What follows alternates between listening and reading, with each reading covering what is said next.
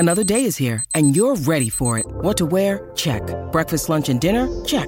Planning for what's next and how to save for it? That's where Bank of America can help. For your financial to-dos, Bank of America has experts ready to help get you closer to your goals. Get started at one of our local financial centers or 24/7 in our mobile banking app. Find a location near you at bankofamerica.com/talktous. What would you like the power to do? Mobile banking requires downloading the app and is only available for select devices. Message and data rates may apply. Bank of America N.A., member FDIC.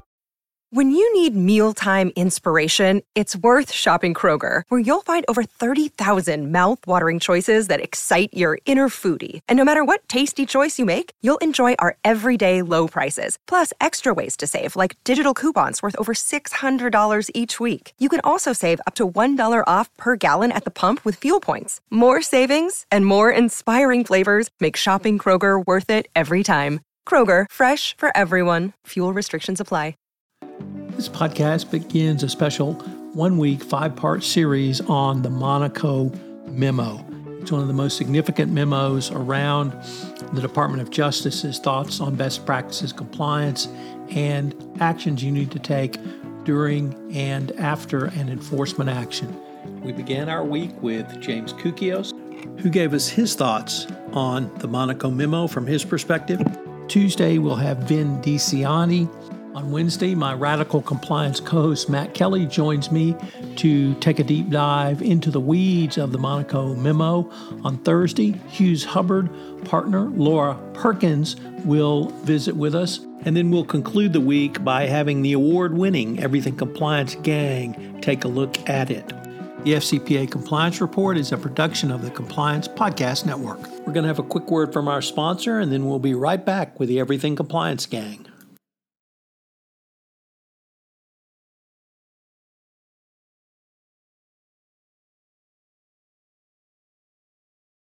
We're going to get into this about Deputy Attorney General Lisa Monaco's speech and the accompanying memo that adds to the DOJ guidance regarding corporate compliance programs, really, and just this idea of how the DOJ will assess corporate criminal enforcement policies. There's some shift, as we can see from this memo.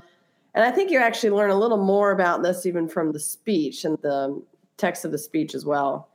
So for those who aren't aware, there obviously are various procedures, not necessarily binding law, but the procedures that the DOJ follows when they are assessing what penalty to mete out or how to handle companies when faced with, particularly here, FCPA or other potential corporate criminal violations. So we're in this space of, all right, how well is our compliance program doing? Have you self-disclosed? These are the topics that these policies address. And as we've seen with this new policy, the guidance from the DOJ is that they are not going to pull any punches. And this is the next step in what I think has been an increasing temperature increase from the DOJ in a number of different areas, but all of it surrounding this idea of we want to hold individuals accountable. That is priority one, anyone who's breaking the law, but specifically send the individuals in, send the executives in who are making these decisions that lead to potential FCPA violations. Also in this memo is this idea of what it looks like to comply and to have voluntarily self-disclosed, such that you might get some cooperation credit from the agency. And so the one I wanted to focus on, and I know there are others on this call who will get into some of the other items that are included in this speech and this memorandum, including things like monitorship, executive comp plan, things like that. But I want to talk about this concept of the timeliness of disclosures. And apologies in advance that this is going to veer into my rant maybe, because I have some opinions about this one. And just honestly, I have opinions about this in general. We've seen this steady inching of the agency toward pressuring companies to voluntarily self-disclose. We saw that years ago with the pilot program, this idea of this inherent potential carrot of a declination if you come in hat in hand and tell us what went wrong and tell us maybe that you fixed it. This, I think, step that we saw this last week, again, this came out on September 15th, so not too long ago. I think this next step is crossing the line, in my opinion. The demand of timeliness is really such that the language of the memo says to receive full cooperation credit, corporations must produce on a timely basis, and the word timely is underlined, all relevant non-privileged facts and evidence about individual misconduct that prosecutors have the opportunity to effectively investigate and seek criminal charges against culpable individuals. So again, the timeliness component of this is housed under the individual investigations, individual accountability section, which is interesting. But the reason I think this is problematic is if we can just zoom out to the 30,000 foot level, we are talking about the Department of Justice. This is an agency that is prosecuting people for criminal violations. And as we all recall from our time in law school or otherwise, just watching Law and Order, that requires that the government to prove beyond a reasonable doubt the fact of their compliance is this sort of gentleman's agreement that we're not going to make you do that. We'll split the work. We'll have you guys come in and have us, you tell me what it is you guys did wrong if I'm the DOJ prosecutor, and then I'll decide whether or not there's enough to make my case. That's not how it's even supposed to go from Jump Street. Let's start there. The government hasn't proven the case. They're taking the work of, at this point, the defendant to say what went wrong. So the idea that we are now demanding that gets sped up, and the idea of speediness comes out more in the speech than in the memo. They do underlined in her speeches, we need to do more and move faster. In individual prosecution, speed is of the essence. That's a standalone paragraph, that one sentence in this speech. So this idea that pressure move faster so we can figure out who we want to prosecute criminally for these potential FCPA violations, anti-bribery, problems regarding bribery abroad, things like that. So again, I have a problem with, again, we aren't in a phase where the government is mounting a case that they are proving beyond a reasonable doubt that you have violated the law because there are criminal penalties that attach. So that's the first sort of structural issue that compliance is always dancing around. This idea of we're not really there. Let's just make this easier for everyone and get a better resolution because we came in and did some of your job for you. We did an internal investigation. Here's what we found. We fired these sort of rogue employees that maybe were causing the headache for everyone. So let's just move forward. The timeliness thing seems to suggest that the DOJ wants to step in before that point. So before maybe even a full internal investigation has been done by the defense counsel, and basically hand over the people who the DOJ will then individually prosecute. So to me, this suggests a violation of the process in the sense that the defense counsel here, this isn't this hunky-dory, we're all grasping hands with the DOJ and singing Kumbaya, making sure this all gets remediated. Sure, that's what we keep talking about, but at the end of the day, this is an adversarial process. And the role of the attorneys is to advocate for their clients. And so I think the idea that we want to essentially deputize corporate counsel to turn over individuals immediately without maybe even having the time to suss out what's really going on, how deep does this go? These investigations take months, if not years. Everyone at the Department of Justice likely knows that because they've either been on the defense side before or have been in these FCPA matters before.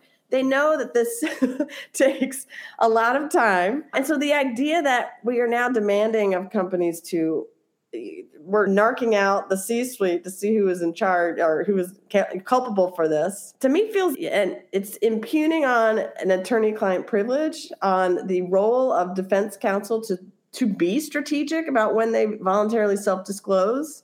There's a lot in her speech about taking the time and gaming when you'd self-disclose or not. And I would just push back on that and say, of course, that's what's happening. We are advocates for our clients, and there is going to be some real discussion about what we disclose, when we disclose, if we don't have all of the facts. I think this speediness is a problem with the structure of what they're doing. And I worry that this might result in people not taking the cooperation credit and saying, we'll run that risk of not cooperating because the alternative could be very damning. And like I said, with criminal penalties attached, these are people going to jail with some of these individual prosecutions. And I think it's risky. So it's a rant. My apologies. Oh, I will also say, because Matt's not here and he was going to talk about compliance officer certification.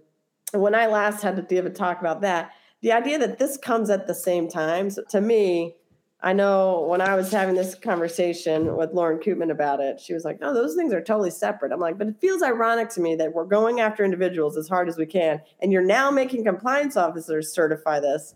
We really are supposed to read those two siloed as separate.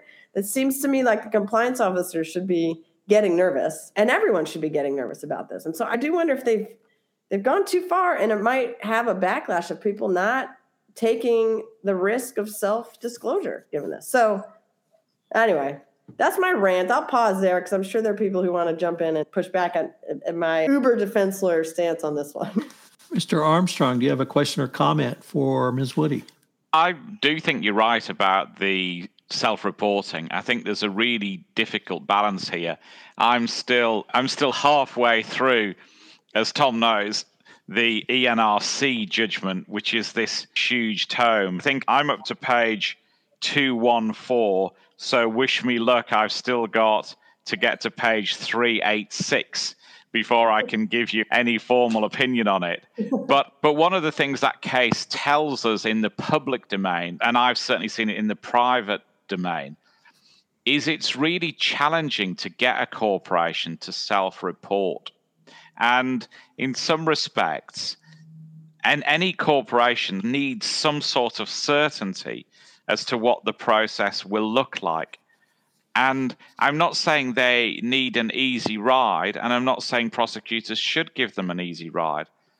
But if we look at the fact that on both sides of the pond, there have been no super stellar victories for prosecutors, and if when you self-report, you're expected to do more, then that equilibrium gets really challenging. You're going to get many senior management in corporations, I think, are going to think, well, hang on, the chances of us getting caught are less than they were, let's say, 10 years ago. And the things we're going to have to deliver to get a deal are more than they were 10 years ago. And when both things are moving, then your worry is that it's prosecutors closing the door to self-reporting. I think that's over-dramatic. Mr. Marks, do you have a question or comment for Karen? Yes, and it talks about what she was talking about with regards to self-reporting and the like. But I am taking this all in and thinking about this a little bit differently. And I think it all depends on what kind of matter it is. That's first of all. Second thing is, with regards to self-reporting, my bigger fear when doing an investigation and whether to voluntarily disclose or not disclose or self-report or not self-report, consciously or unconsciously, is what do they know or what don't I know that they know? And are they going to come for me? And if they come for me and I don't go to them, then what happens? I don't want troops showing up on my doorsteps with gold badges, and then all of a sudden I go, oh, darn, we should have done something. In the world that we're living in with more transparency, and what I'm talking about here is I'm talking about the financial institutions monitoring transactions more closely now with suspicious activity reports and all types of CTRs and things like that.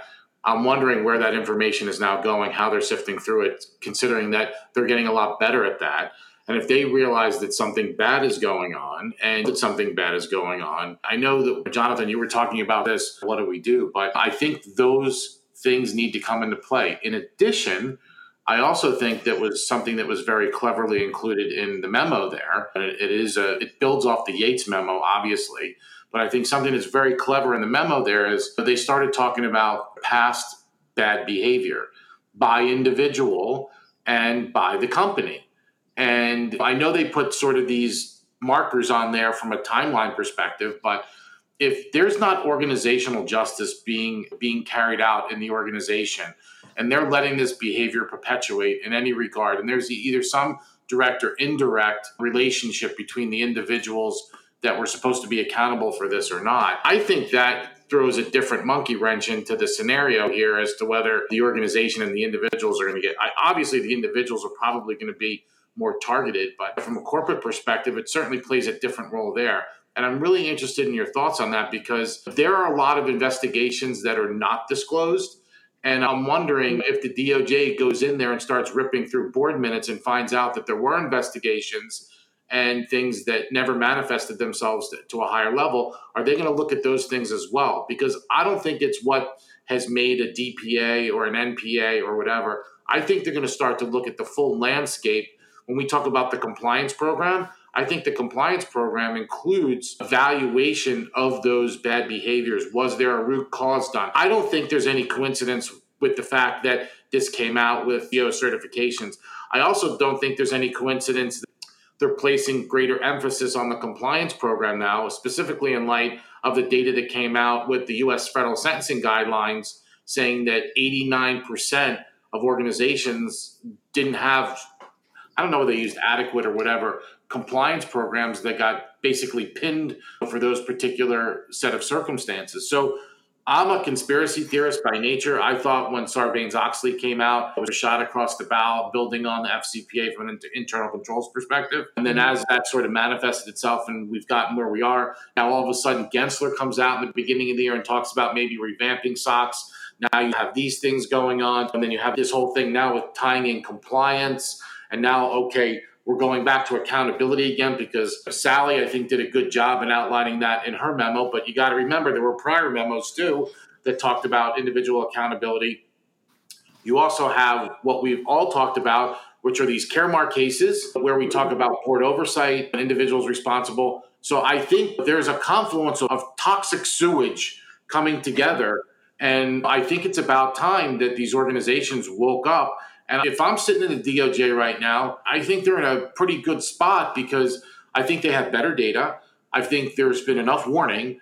I think there's been enough news out there where people should be watching this, understanding it, synthesizing it, and saying to themselves in their own board meetings, hey, is this something that we should take a look at from our organization or not? It's all been laid out there. And so I'm just curious as to your comments there based on my little diatribe. Okay. I have a couple comments off the bat on this one. First is, I do agree. I think what we'll see from this is, again, just my maybe crystal ball. I think the corollary sort of consequence here is an unbelievable power given to whistleblowers. Because to your point, if the government doesn't know, I'm not maybe thinking I'm going to go in if I'm going to get in trouble for not having gone in before. If you're already on your back foot as a corporate counsel thinking about, oh gosh, do we self-disclose? Are we too late? Are we not? The fact that the whistleblowers are able to blow the whole thing open, and even maybe with the bounty program and attendant money for that, I think whistleblowers now have a lot of power after this. The other thought I had about what you were saying, and I agree that there are 1,000 other consequences. Obviously, board liability on this, I think through Caremark, might still be tricky because I think most people are hopefully aware of this and there's someone on the board sort of thinking about this. But I think your thought about the fact that they're really doubling down on corporate recidivism here. And this is something Matt Kelly talked about a while ago, but I think is an interesting point, which is find me a company that hasn't maybe had some run-in with the DOJ or something like this. And so what incentivizes that company to turn around and self-disclose? Now, it's one of those things like you get one ding, you're not going to turn, like you're going to hide it maybe the second time because you're already going in, we're going to get a recidivism like treble damage or something, however they're going to play that out. And so I do think this idea that like the irony here might be that you are pushing back from this, like I say, collegial vibe that we're all going to be in this together and have a compliance program and work together and figure this out. You might have some pushback of companies being like, you know what? Nope. Come knock on my door and prove it because I'm done. I'm done playing ball. Like, I don't know. I don't know that we'll ever actually see that. I never saw that in the 10 years I was practicing, even though I always hoped someone would be like, can you make the case? I don't know if they always can. But this, I feel like, is making the stakes so much higher that we might see some of that, especially for a company that would be already dinged as a recidivist. I don't know what their incentive is. Yeah, and I'll just make one last comment. I go back to Tom's sort of mantra 10, 12 years ago with Document. But more importantly, I think it goes back to even further back to that. And I forget what year it was, but the Seaboard memo talks about when you recognize something that's going wrong, you better start to fix it at that point in time. You can't wait. I forget the 4 factors off the top of my head, but policing, I think, is one. I can't remember the other 3. But anyway, long story short is, if I walk in and I had an issue before and I remediated and that same thing came back in a different flavor, that's one thing. But my whole thing, even with when Sarbanes-Oxley came out and people say that they remediated controls, and we've all had this conversation collectively amongst ourselves, And even if you don't have a remediation plan and you don't document that remediation plan and you're not able to show someone exactly what you did, including organizational justice with regards to disciplining employees and what that discipline looks like, including in the fact incentive compensation, which means it may be clawback, it may be some other type of thing for some individual, I think you're in a deeper level of toxicity than you are if you don't. And I think, again, when you look at all of this and you bundle it all together, we started this in 77. We came out with something in 2022, in 2002. You implemented it in 2004. We had Dodd-Frank. We have all these other things along the way. We have these guidance memos that were issued. We've given you enough runway and enough warning that you need to have your proverbial stuff together. And if you don't, we're gonna crush you.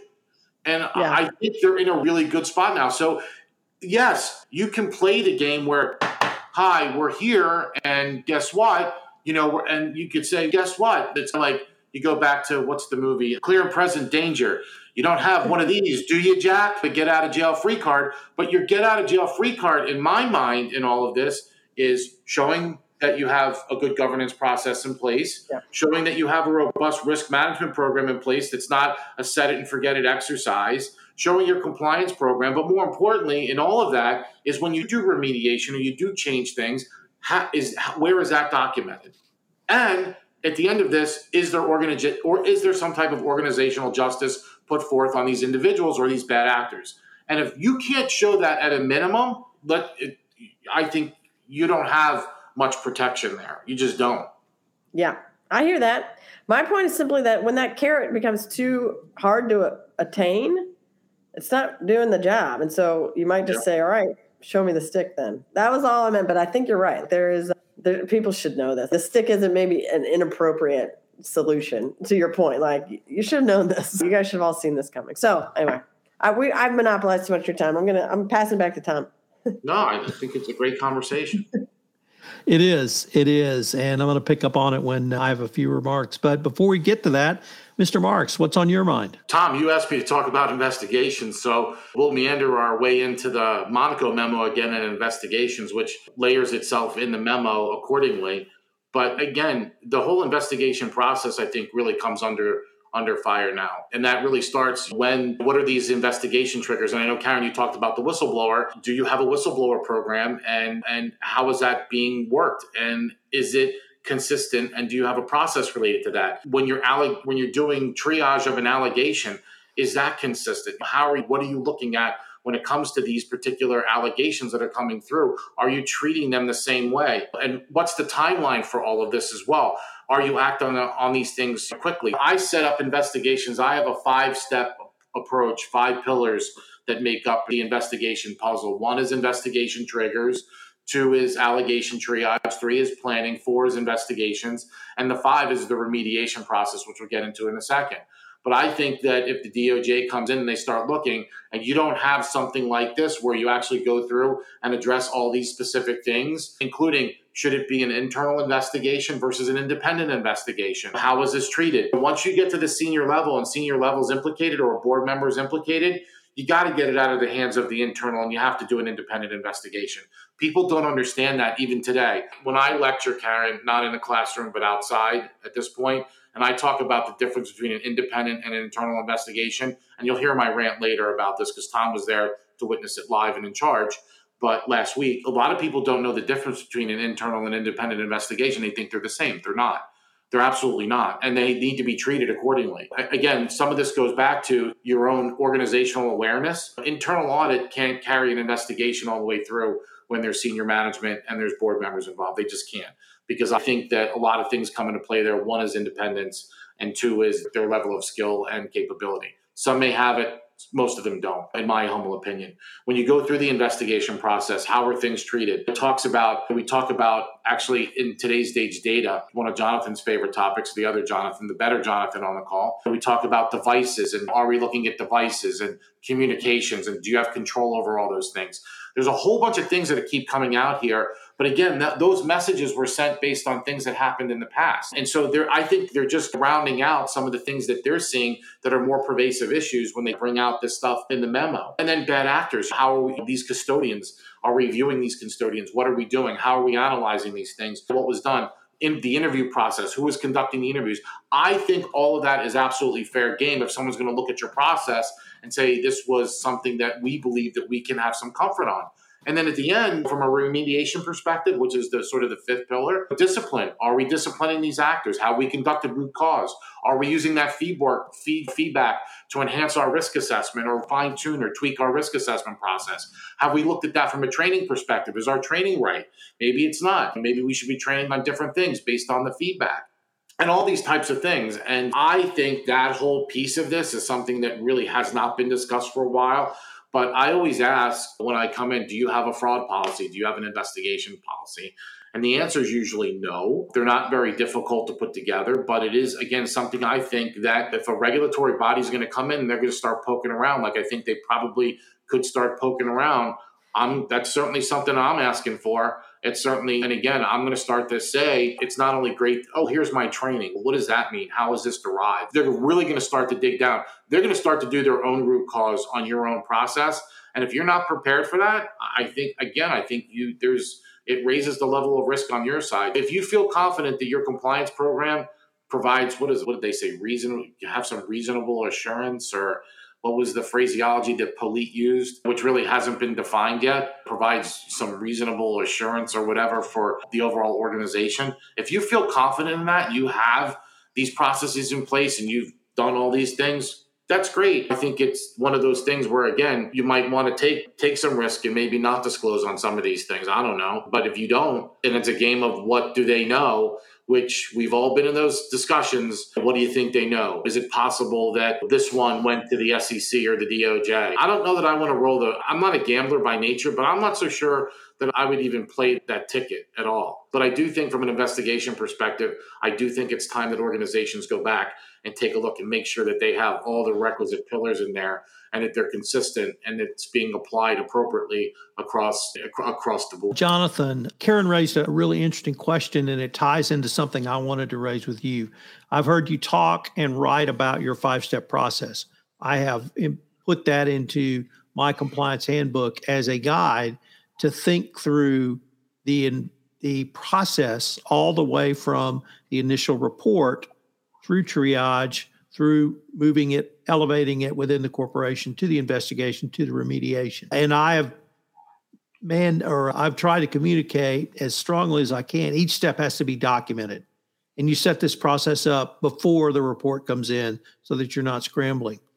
And my question is now, do you, Jonathan Marks, the forensic investigator, or myself, Tom Fox, or Jonathan Armstrong, the lawyer involved, do we have to document our thought process, our attorney work product around when and how we disclose? Because if we, in consultation with our client, which is attorney-client privilege, make the decision to or not to self-disclose, will that then be evaluated? So number one, do I need to document my decision on whether or not to self-disclose, the timeliness of that self-disclosure? And then two, does any of that potentially violate the attorney-client privilege? I think you raise a good point, but the one thing I'll bring out here is we don't step in the shoes of management ever, so we don't make management decisions. It's not my job as a forensic investigator to determine the guilt or innocence of someone. That's up to the judge or the jury, and we clearly state that in our reports. But I think whether to disclose or not to disclose, again, I think that's a management decision and a board decision. It's not a decision for the forensic investigators. I would throw caution out there that talks about if you're going to issue some type of report that you better have the proper disclaimers in there. Because again, our investigations are facts and evidence based. That's it. If you're out there making judgments about certain things or certain individuals and you include that in your report, I think that's a huge mistake. As a better practice today, we've also bifurcated our remediation suggestions into two separate documents. So we have our investigation document, and then we have our remediation documents, or they're in two separate documents. We do reference in our investigation report sometimes that we have made suggestions for remediation to management and to the board if appropriate, but we break those out. I think there's some chess game that has to be played here a little bit too as you're going through and you're thinking about those things. You ask a great question, or several questions with regards to this. But I think at the end of if I'm part of those conversations, whether to disclose or not disclose, I'm purely there as a non-voting member, or if you will, to management, just providing my professional guidance and opinions and just trying to poke holes in whatever logic process that they come up with. But at the end of the day, that's not my decision. That's not my firm's decision. And it shouldn't, nowhere in anything that we write or put out there should we talk about that stuff. I think that's just opening the profession up for problems. And so that would be my thought there. I don't know if I hit on your question specifically, but if I didn't, maybe you can rephrase it and I can give you some more commentary. Karen, I was going to ask you, did that really encapsulate or encompass the attorney-client privilege waiver concerns you have, or is it something else? I think, we're saying the same thing, which is, I think you set it up, Tom, with this idea. That is a strategy decision. And I can't emphasize enough that as corporate defense attorneys here, considering whether to self-disclose or not is a strategic, advocacy-laden decision that is defending your client, because no one's going to court. Like, this is when you're lawyering at this stage. I think when I talk about this to students, it's this idea of the first call, that when they have a call and they say, we need to look through your documents, the first fight you have is over what the number of terms are that you're going to run across terabytes of data. And that in itself is an advocacy effort to say, we're going to cut this down. We're going to try to keep them a little bit further away. Like, this isn't all just, like I say, full transparency, go along to get along thing. Like, I still back up to, this is someone who is across the table from us, who has the ability to put the C-suite people in prison or drastically change the nature of this company through criminal sanction. This isn't just and to your point, Jonathan, I think you're right that they have a lot of power, and I find that unsettling. And so the idea that they would get involved in maybe strategy decisions, discussions about voluntary disclosure, that I do think is in the realm of decision-making between an attorney and the client. So the answer is yes. I think you got to what we were discussing, but I think there's some major issues that this teases out.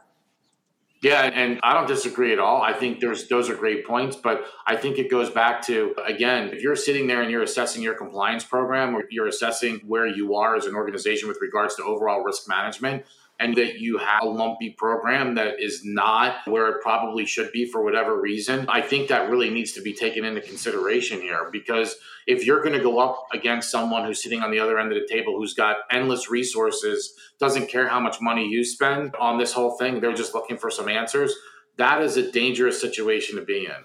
It just is. It's like any fight. If you're in a dispute with anyone, there's usually the person who has endless resources on the other side. They have a different strategy than you do. They may just want to ride you out until you break. And I've seen the DOJ do that before, by the way. Wouldn't be the first time, but I agree with you. That's a perfect segue to monitors. It is a perfect segue to monitors. But if you're going to talk about monitors, why don't you talk about board advisors too? Because I also think that those could play a key role here. But before we go into that, can I just say one thing? I think as an external lawyer, this becomes more problematical, because you just have to be clear who your client is. Yeah. Are you doing an internal investigation, or are you doing an investigation for government as a proxy? And that is really problematical, because obviously different people, you might interview people who are suspected of wrongdoing. You have to be transparent with them. How can you be transparent as an external lawyer if you don't really know who your client is? And we're in where we've talked about this on this podcast before. I guess I've not looked at this statistically, but prosecutors on both sides of the Atlantic are probably losing more cases against individuals than they're winning. And the reason certainly that they're losing in the main in the UK is because the prosecutors haven't followed proper process. We've had a director of the SFO who's having side meetings, the court has found, to the prejudice of individuals in criminal trials. You can't have that sort of underhand behavior and investigation by proxy and expect to get a subsequent prosecution through the jury. So this lack of clarity might also be self-defeating for the prosecutor. If the aim is, as a general rule in the US, we'll get the corporation to settle and we'll prosecute the individuals, then you're tethering your hands in those prosecutions against individuals if you don't structure the investigation in a proper and transparent way. And if individuals can claim that they've been duped or misled into giving evidence to support an internal investigation. So the whole thing is utterly fraught with difficulty.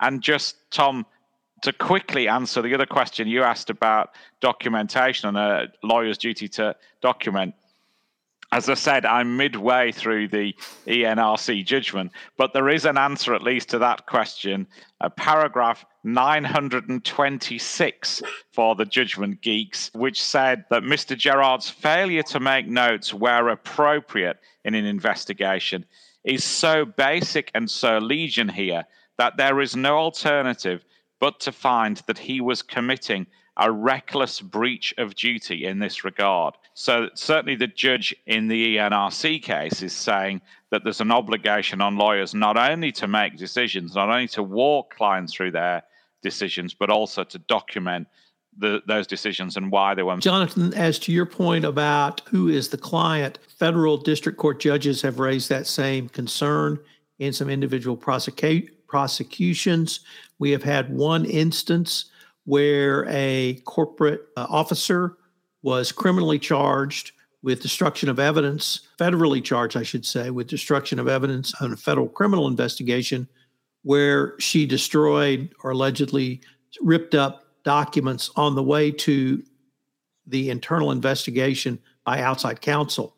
Now, that indictment was later dropped, but we've got that on record. And I have wondered more than once out loud, if I'm outside counsel, I'm performing an internal investigation, do I have to now give a Miranda warning if I've self-disclosed and the information I develop could be sent to the Department of Justice for use in a criminal prosecution, or I guess you would say under caution. But I think you're absolutely spot on, and those are unanswered questions that someone is going to have to deal with at some point. I wanted to talk about monitors. There are three parts to the Monaco memo, and I once again say that quickly 3 times, on monitors. Number one, a discussion about factors prosecutors should use in determining whether or not a monitor is appropriate. 2 is the selection of monitors, and 3 is the oversight of monitors. I want to focus on the first part, the factors that prosecutors are to use, because I think it's a pretty significant change, and I'm going to purloin Karen's comments, see if I wrote them down correctly. The DOJ is not pulling its punches, and it's definitely increasing the temperature on what's going on. Under the prior administration, in the form of the Benczkowski memo, there were 2 questions that a prosecutor had to basically ask.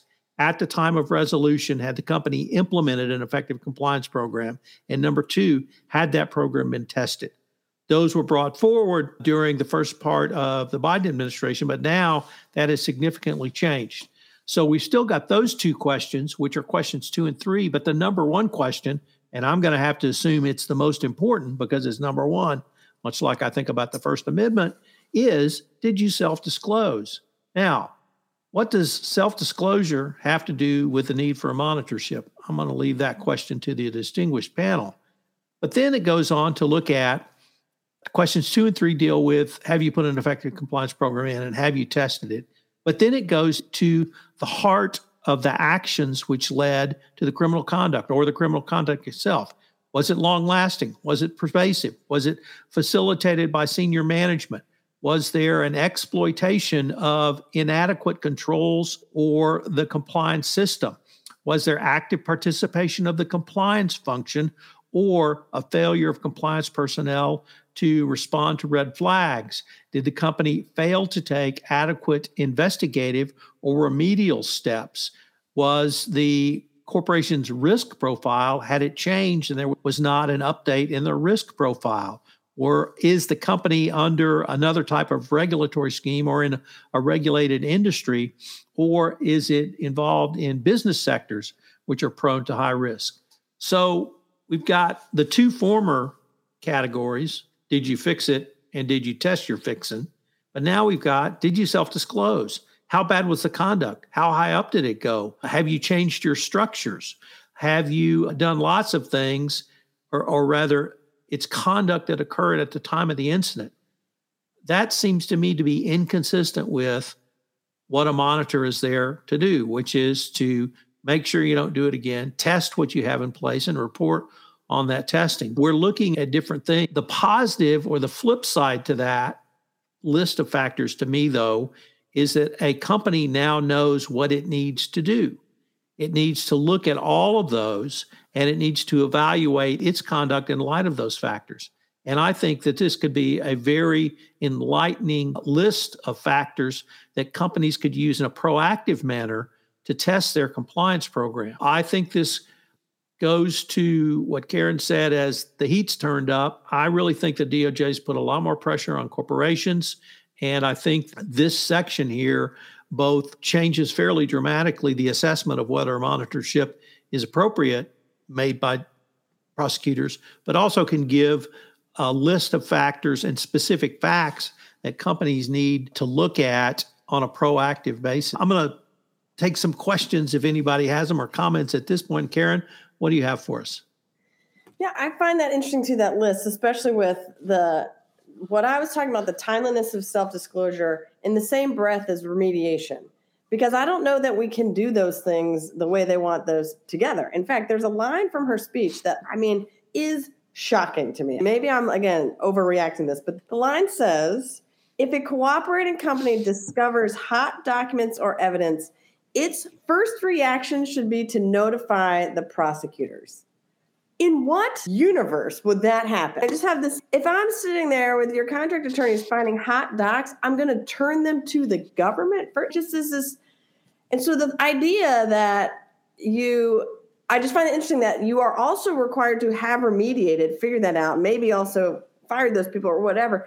All these things can't happen at the same time. And they are important strategic adversarial decisions that I just don't think they can have their cake and eat it too on these. Even just that list alone, as you point out, is impossible to do all at the same time.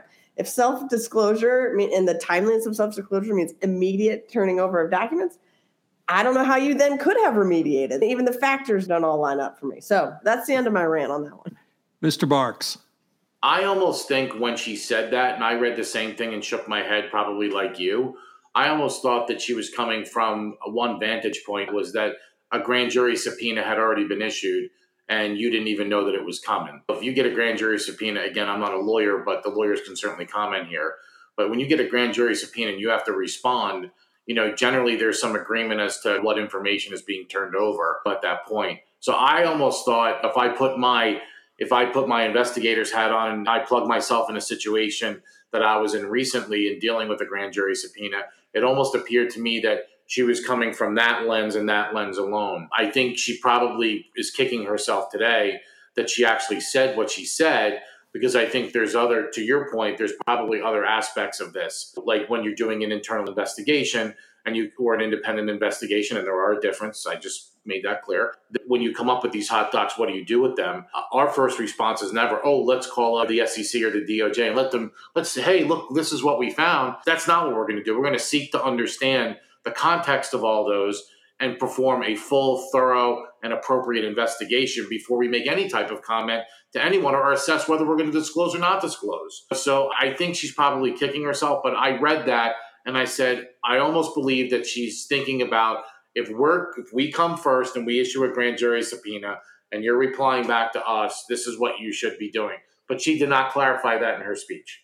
So next I'd like to turn to the question posed by our colleague, Barry Vitale. Thanks for joining us, Barry, and you pose an excellent question, which was, or is rather, in the context of corporate compliance programs and what information the Department of Justice communicated to us about those programs. They referenced the Evaluation of Corporate Compliance Programs document, or rather the original 2019 formulation, and it's updated in 2020. And they added a couple of refinements, and I can't say they're new because we've heard them before. But the first one is around compensation. We've always talked about incentives to do business ethically and in compliance. The DOJ re-emphasized that. But the one that really was a bit of a different twist was on clawbacks. Clawbacks have been around for a while. I'm going to point to one example where we saw them in another case, but the DOJ wants to see clawbacks on executives, or rather individuals, who were involved in bribery and corruption. I have lots of questions about this. Matt Kelly, who's not here to defend himself, thinks that they may be leading towards some sort of dollar for dollar credit if a company engages in clawbacks. I'm not quite sure how that will work in the amount of fines and penalties under the U.S. sentencing guidelines or corporate enforcement policy. But to claw back, that's a civil remedy. And for a company to engage in that, they have to have a contractual right to do that. Can't claw back salary because somebody did something wrong. You have to have the contractual right to do that. And most of us don't have contracts that have that requirement in that. I think executives in the C-suite and boards may have that. But you have to, unless the person agrees to it, you have to go to court to enforce it, or you have to go to an arbitrator to enforce it. So I don't know if a company is going to receive credit for trying to enforce clawbacks. The president of CBS fought his attempts at clawbacks, as did the CEO of McDonald's. We have seen that in one FCPA case, although it was completely unrelated to the enforcement action in Goldman Sachs. A couple of $100 million was clawed back from senior executives, including the current CEO of Goldman Sachs. Now, that money was paid back voluntarily, and it was, once again, not a part of the FCPA or greater anti-corruption settlement across the globe, but we do have that one model. Clawbacks potentially could put the fear of God in executives, and that might be another factor. But companies are going to need to look at this. They're going to have to bring in their compensation experts. They're going to have to look at the contracts, and they're going to have to put these provisions in contracts. The second part of the cooperation, let me just say, do we have any comments on that at this point? Karen? I always have a comment about it, but I agree. Last rant, I think I talked about declinations with disgorgement, but the remedy of disgorgement is maybe not one that the DOJ has because of this, as you point out, the process of that. They can have a punitive, they can fines and these things, but certainly in light of a declination, that is just an NPA and called an NPA. It's an agreement, and part of the agreement is you pay us back. So this is an interesting one, especially with the third party sort of idea that you're clawing that has to be even in the contract for the executive. Fascinating. And that's governed by civil. I think that's a fascinating take, Tom. So I don't really have a comment. My mind is still thinking through all that because there's a lot there. Mr. Marks. I think, I'm not 100% positive, so someone's going to have to fact check me here, but from a governance perspective, back in, I don't know whether it was 2005, 6 or 7, right around that time period, but AT&T, Dell, the Gap, I recall, all instituted clawback rules in their contracts with the executives in order to improve corporate governance. And I think from collecting some of the proxy data over the years that many of the organizations do have some type of clawback provision in there. What they are, I'm not 100% certain, but I think it's interesting. I also think it might be interesting now, again, when I talk about organizational justice, if in fact you are disciplining folks, whether they're actually executing on the terms and conditions that they have in those contracts and agreements with those executives. If that might have to be a little bit more transparent today than before, just because of the things that we're talking about. But it's interesting to me that some companies have them and some companies don't. There is a second part to the information around effectiveness of corporate compliance programs, and it relates to third-party apps and personal devices and third-party apps around messaging. This seems to me that the department is very irritated with not necessarily companies, but individuals using their own private phones or phones that companies aren't aware of or aren't monitoring, and or third-party apps that don't save communications. And I think this is certainly broader than the FCPA. Banks, for instance, are paying hundreds of millions of dollars in fines for allowing this to happen during the pandemic. It is fine certainly for the DOJ to say that. The problem I have, or the issue I have rather, is that it's saying to the companies, oh, you figure it out, and you figure it out to our satisfaction. Now, the memo did say DAG Monaco has instructed the department to come up with some rules, regulations, or policies around this, and it will be inputted into an updated evaluation of corporate compliance programs. But at this point, she's put the onus on companies. And so that means if any of us are advising companies, we need to tell them we've got to figure this out. We've got to write a protocol, and we've got to document that protocol and hope that protocol will satisfy the department if we get in one of these situations. I think Mr. Armstrong's eyebrows are going to blow up as he thinks about the implications of GDPR around this. And that's another part of the department's memo we didn't even get into, which is privacy laws in other countries. But Jonathan, maybe I could start with you. How do you see this impacting your clients in the EU and England, and your advice you might give them? I think it truly is challenging, isn't it? You can't save data for a rainy day. You can't squirrel it away. I've talked before, when we talked on this topic, about I have an oar in my loft at home, and the boat long since died that the oar belonged to. I've used that oar once in 25 years when my daughter was aged 6 and wanted to dress as a Florence Grace Darling, a lifeboat rescue hero. And there's no justifiable reason for me to keep that oar, that paddle in my loft for 25 years against another fancy dress campaign coming up. And it's the same with data. We squirrel data away in our lofts, and we have no justification for it. And this is almost like a mandatory squirreling away of data. It's not going to work under GDPR. And I also question whether it's actually in anybody's interests to have mass data grabs. Obviously, I'm not talking here about a focused look at people's emails. Data is often the perpetual witness to wrongdoing.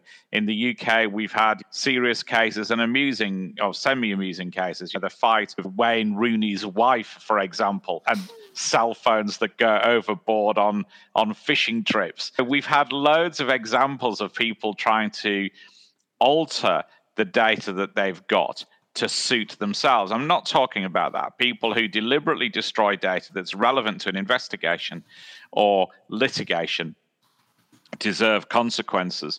But I know in 2016, I interviewed the director of the SFO at a conference, and he told me then that he had 2 petabytes of data that he'd acquired in investigations. So cases like Rolls-Royce, where part of the settlement is you give us a whole load of data and we can sweat that. So he had 2 petabytes of data. Obviously, everybody watching knows what a petabyte is. But for those who don't, that's 8 times the volume of data that the Library of Congress has acquired from 1800 to 2011. So imagine the Library of Congress in 2011, multiply it by 8, and that's the amount of data that the Serious Fraud Office had acquired in recent investigations.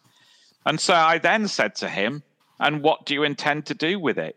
And paraphrasing, he said, I don't know. I've got a big computer. I can't recruit the staff to run it. I can't, on government salary, hire the people to investigate that data. And he said, I'm going to look at a scheme to bring students in as part of their university degree to help me sweat the data. That isn't an answer. So the difficulty is that finding the right data in investigations is often like finding a needle in a haystack.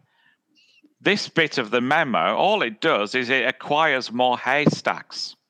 And that's a difficulty for government as well as for corporations. There's a cost involved in acquiring the haystack.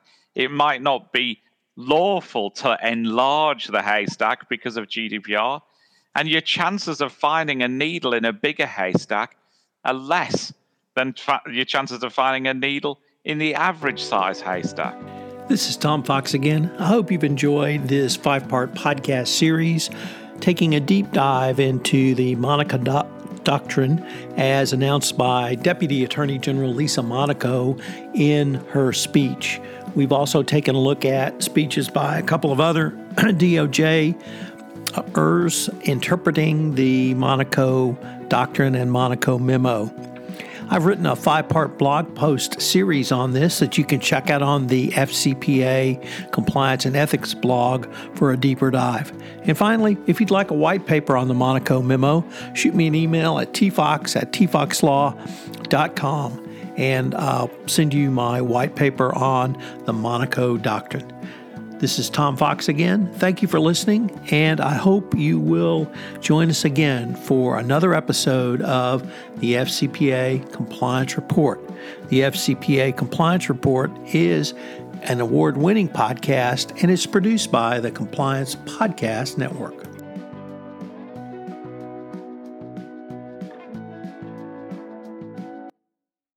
This podcast is a part of the C-Suite Radio Network. For more top business podcasts, visit c-suiteradio.com.